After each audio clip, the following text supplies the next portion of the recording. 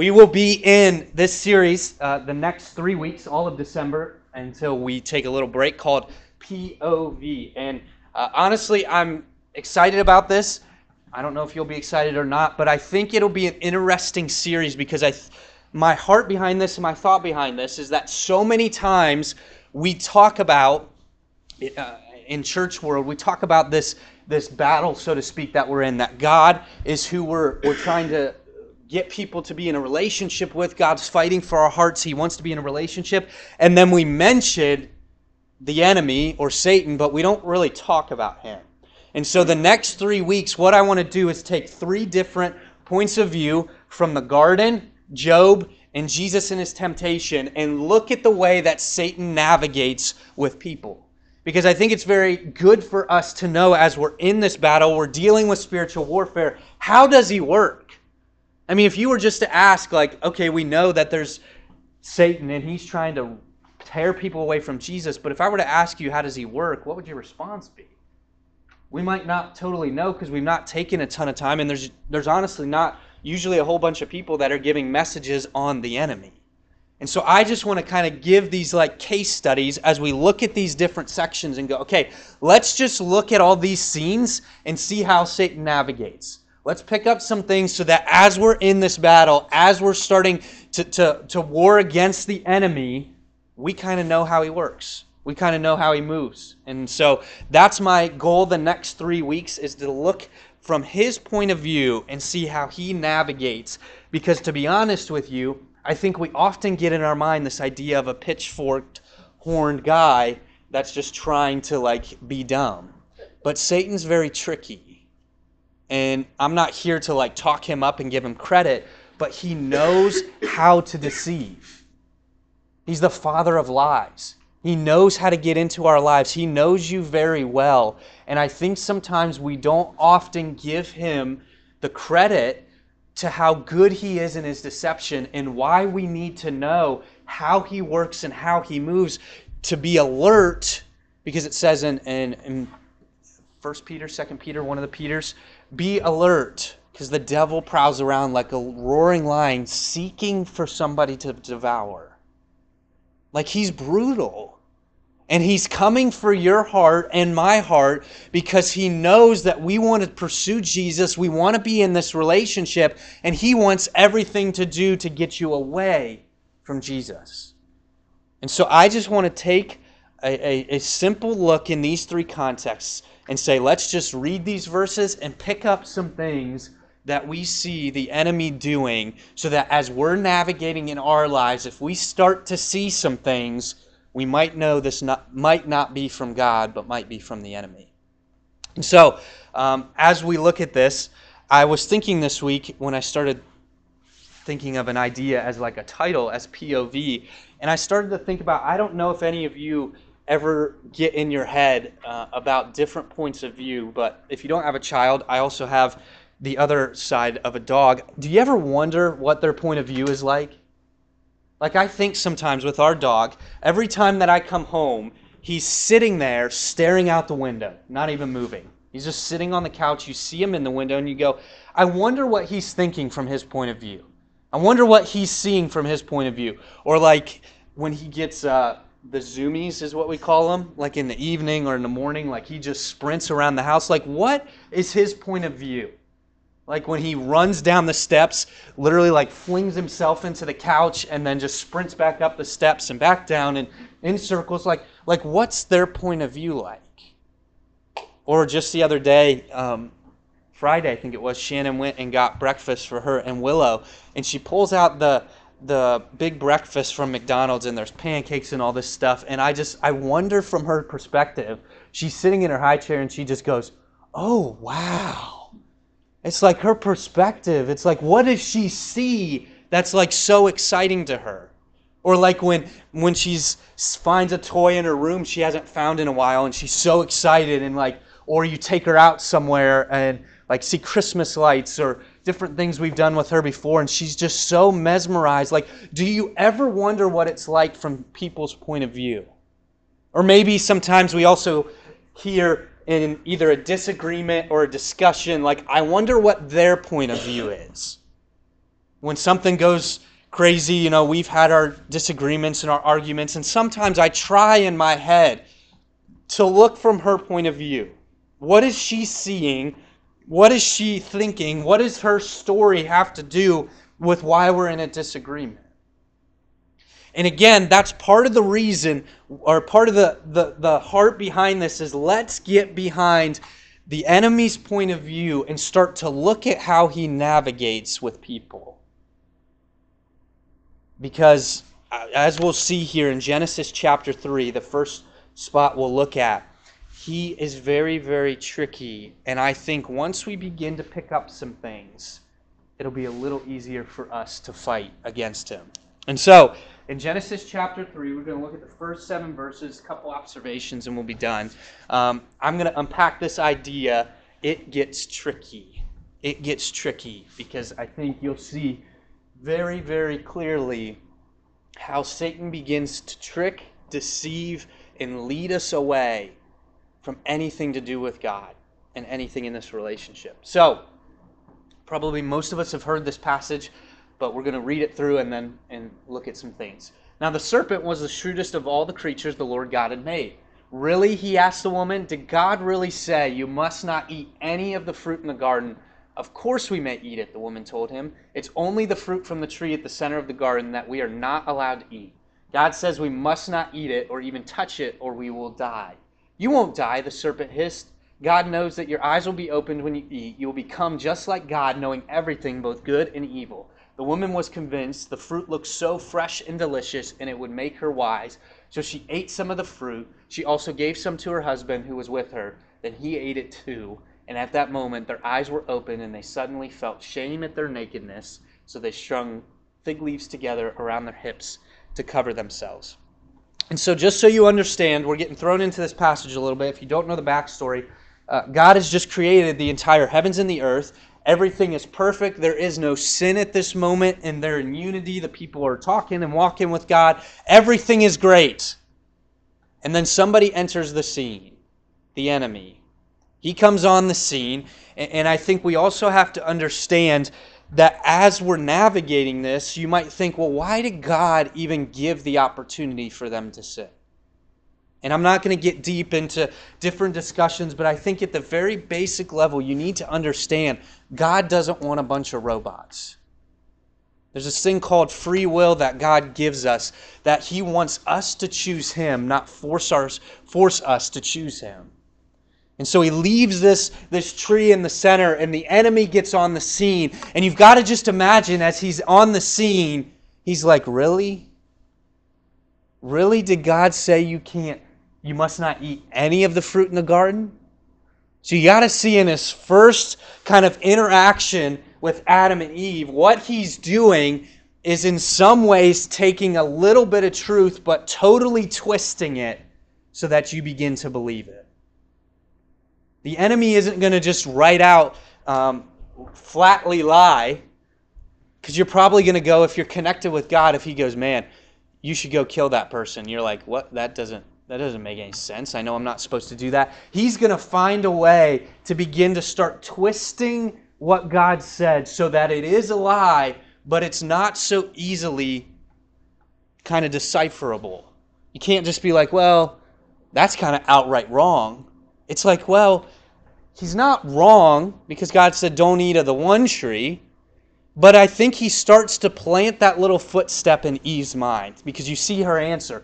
Of course we may eat it. It's only the fruit from the tree of the center of the garden that we're not allowed to eat. And then she says, God says we must not eat it or even touch it or we will die. So it's like he starts to throw this big lie out there, but it gets her thinking. And I think in our lives, that's what he's going to start doing when it comes to his deception, is that he's going to throw something out there totally twisted. Don't hear me say this is truth. It's that he starts to twist what God says so it kind of sounds true, but it's a lie. And he gets us thinking, is this really what God said? Because that's how he starts. Did God really say? Is this what came out of God's mouth? It's forcing them to see if they know what God said or not. And I think that's why it's so important in our relationship to know God's word and know God's truth. Because if we don't, he's throwing these things that kind of look like God's truth, and then we begin to believe it. Because we're not totally sure on our own end what God's word says. And I think, again, it also helps us to take our thoughts captive. This is a thought that floats by, and maybe Satan puts some thought there, and you're like, well, is that true? I don't know. You have to be careful and know what the truth says, because if you don't, you're going to find yourself in a situation where Satan's going to be like, I wonder if I can get them to believe this. I wonder if I can get them to turn their back on God. I wonder if I can get them to fall in this area because they don't totally know what's going on. He's tricky. He plays for the cheap shots. He's not trying to do something where he's like, oh, I'm just going to outright try to do it. Maybe sometimes he is because you're just not following Jesus at all. But especially people that are going after Jesus, I've learned this and I believe this in my heart. If you're pursuing Jesus with a full heart and you seem to continually keep getting attacked by the enemy, I would see that as a good sign. Because he knows you're pursuing Jesus and he wants everything to do to break that bond between you and Jesus. So he's going to come after you. He's going to come after you. And you've always got to be alert. You've always got to be looking through. Is that really what God said, or is that not true at all? So that's kind of the first thing you begin to see, is that he's skilled in his deception, and he knows how to kind of twist the truth so that it kind of looks true, but if you really look at it, it's not true at all. God just told them the one tree. He didn't say they couldn't eat anything. It was just the one. So then he keeps going because he's like, well, I don't know if I can get him here. And so then he goes, God knows that your eyes will be opened when you eat it. You will become just like God, knowing everything, both good and evil. And I think the second thing, or another tactic that the enemy uses, is that he wants to give you FOMO. He wants you to have this fear of missing out, that God is holding out on you. And the reason he's telling you you shouldn't do that is because he's holding out on you. You know, I wrestled a lot with that when I was growing up in high school. And many of us may have a story where we struggled with different things throughout high school. And it's like, well, why does God say we're not allowed to have sex outside of marriage? Well, why does God say we're not allowed to go to parties and get drunk all the time and get high? And why does God say that? Is he holding out on me? He knows it's too much fun and that he doesn't want me to have that much fun. It's that's how he begins to get in there. He's like, God's holding out on you. The reason he doesn't want you to is because you're going to know everything. You're going to know both good and evil. So as Eve's spot, she's going, well, that could be a good thing. I could know now both good and evil, so why would he hold out on me? Why wouldn't he want me to eat the tree? Why wouldn't he want me to eat this fruit? And you begin to start feeling like maybe God is holding out on me. Maybe God doesn't know what's best. And so he's just trying to get me to not do this. And Satan gets you to feel that way, and it gets very, very difficult because you start to really wonder, maybe he's telling the truth. God is holding out. And I feel like Eve began to know this, or start to feel this way, because then the next sentence, the woman was convinced. Okay, so I plant this little deception in your life and kind of try to finagle it so it looks like truth, but it's not. So it gets her interest piqued. But then you got to know God's holding out on you. This is why he doesn't want you to eat it. She's like, that's it. He's got to be right. God wouldn't just tell me not to eat it for no reason. He doesn't want me to be all-knowing. And I think what's very helpful, and I'm not going to go there, if you ever want to read it, Ezekiel 28 is a passage that talks about the fall of Satan and how he was one of the most beautiful angels there was. He was such a beautiful angel. He had all this knowledge, so to speak, and his pride took over him, and he wanted to be God. He wanted to have all the knowledge. He wanted to know everything. So what's very interesting to me is that I think his story begins to play a part in this, because now he's saying, you could know everything if you want to, and that was part of his problem, is he wanted to know everything. And so he begins to deceive, and he wants you to experience that. But I think one key thing to note in this passage, and you'll see in some other passages, Satan can't physically make you sin. It's not like he shoves the fruit in Eve's mouth and makes her eat it. Nowhere in there does it say it. You'll see it in the same with Job. He doesn't force these things with Job. And the same with Jesus' temptations. He doesn't force Jesus to do these things.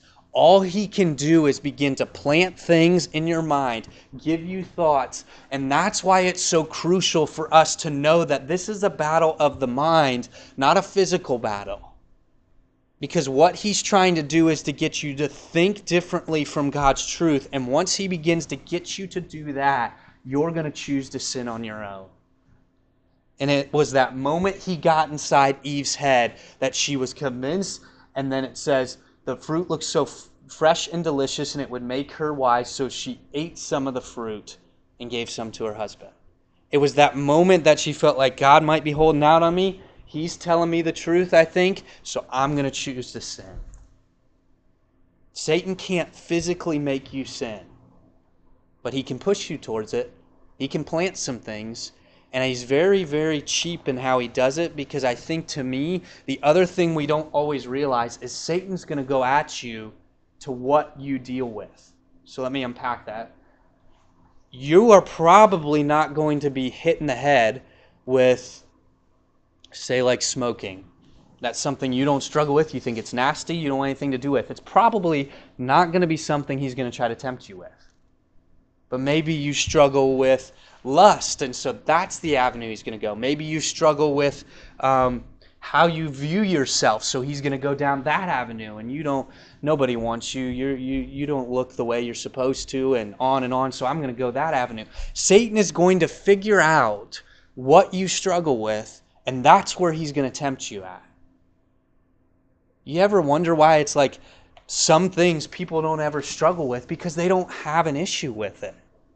It's not hard for them to not do that. For me, it's like there's certain things Satan's going to tempt me with because he knows that I'm susceptible to them, because it's something that I've struggled with.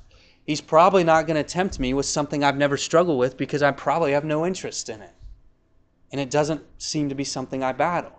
He's not going to go to Eve, and especially at this point, there's not any other people, but it's like he's not going to go to Eve and say, why don't you go check out another guy instead of Adam? Why don't you go try to sleep with him, because that would be a better route for you? It's like he's going to go to the thing that she's going to feel susceptible to, and that's the one thing he's trying to get her to see that God's holding out on her. And so know as you're navigating that he's going to twist the truth. He's going to make you experience this FOMO or feel like God's holding out on you. And he's going to go at you where it hurts the most.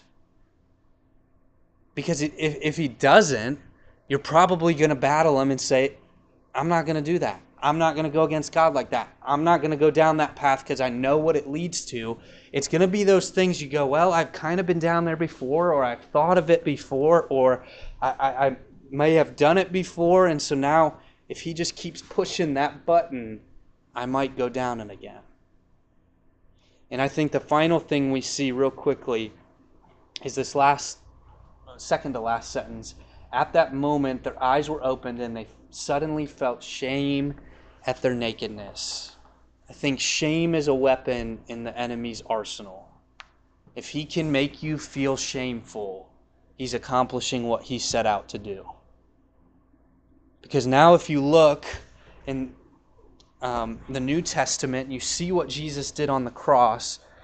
It says, there is therefore now no condemnation. There's no shame for those who are in Christ Jesus. God has forgiven you. God has given you freedom. And so you don't have to worry about, yes, there's a balance of being broken over your sin and realizing that you went against God and it hurts, but there's not shame that you need to carry in your life anymore. And the more Satan can beat you down and make you feel shameful, the more he is doing what he set out to do. Because if I make you feel shameful, you're just going to keep going to things to try to find relief. You're not going to have a good view of yourself. And so then I'm setting you out to slowly get you to drift away from God. So you have to be careful, because this battle we're in is for your heart. And the enemy is setting out to try to make you feel shameful, to try to make you feel like God's holding out on you, trying to make you feel like I can twist God's truth to make you believe it, and that I'm going to hit you where it hurts. And if I can do that, then you're going to sin. And if I can make you feel shameful, then I feel good. Like, we don't like to give him a lot of credit, but he's tricky. And he's setting out to destroy you. And we don't often look at that side of the story because we're so focused on God, which we should be. But you have to know in the back of your mind, there's somebody out there, the enemy, who is trying to get you to turn your back on God and go with the world. And we need to be on alert for the trickery, the deception that he is trying to put in our lives, so that we totally twist the truth and start living in a lie. As I close, I think of kind of one of the first times that I was offered a cigarette when I started smoking when I was a sophomore in high school. And it was very interesting as I was starting to think about that this week, because I go, why did he pick that out of all things? I never really smoked before that, never even picked anything up before that, but I was in band at the time, and there was a lot of people in band when I was in band that did it as their sport because we didn't get drug tested, and so they could still count it as a sport, but then do all the stuff they wanted, smoke, do all that kind of drugs, whatever, and so then they would never get tested. And I think it might have changed by now that they do test, but that time they didn't. And so he comes up to me at one of the performances, I think it was jazz band I was in at one of the basketball games, and asked me if I wanted to go smoke a cigarette. It's like, that had never crossed really my mind before. And it's crazy to me because if you look at my story, I was a sophomore in high school, I think just turned 16, or even might have still been 15. And that was the first thing that I was offered. And for the next probably 8 years of my life, I battled that. All because of this first deception that somebody comes along and they say, hey, why don't you want to go out with me? You want to smoke a cigarette? It's like, okay, maybe God is holding something out. There can't be anything wrong with this. It's just a one-time thing. But he knew, the enemy knew that this was something he could hook me with, something he could use to take over my life, something he could use to kind of help me get distracted from this relationship with God. So I'm going to give it to him, and I'm going to make him have to dig himself out as he tries to battle this for the next however many years of his life. And it's like, some of you might sit there and you go, well, somebody did that to me. I'd be like, heck no, I'm not going to do that. But maybe each of you have a moment in your life where somebody came along, or there was a thought in your head that was planted there, and then all of a sudden you found yourself battling something for, maybe it was only a year, maybe it was 5 years, maybe it was 10 years. He's going to come along and find something that you're susceptible to. He wants to make you fall, because the more I can engulf you in that sin, the less you're putting your eyes on Jesus, and the more you're putting your eyes on yourself. Be on alert for this enemy that's out to destroy us, because he wants you to fall. And I cannot say enough that the times that we're not totally pursuing Jesus and our focus is here tends to be the times that he goes after us, because we're a little distracted or we're not on guard. So constantly be taking thoughts captive, keeping your mind open, and knowing God's truth, because when you can decipher the truth from the lies, you're in a really good spot. And Satan has no power over us. When we're in Christ, he has no power over us. So use the truth, use your relationship with God to make the enemy get out of your life and follow Jesus. Because even if it looks good, even if the fruit looks delicious and fresh, it's going to leave you unsatisfied. And we know that on this side, And so use that as motivation to not keep diving into sin because the enemy's trying to get you to.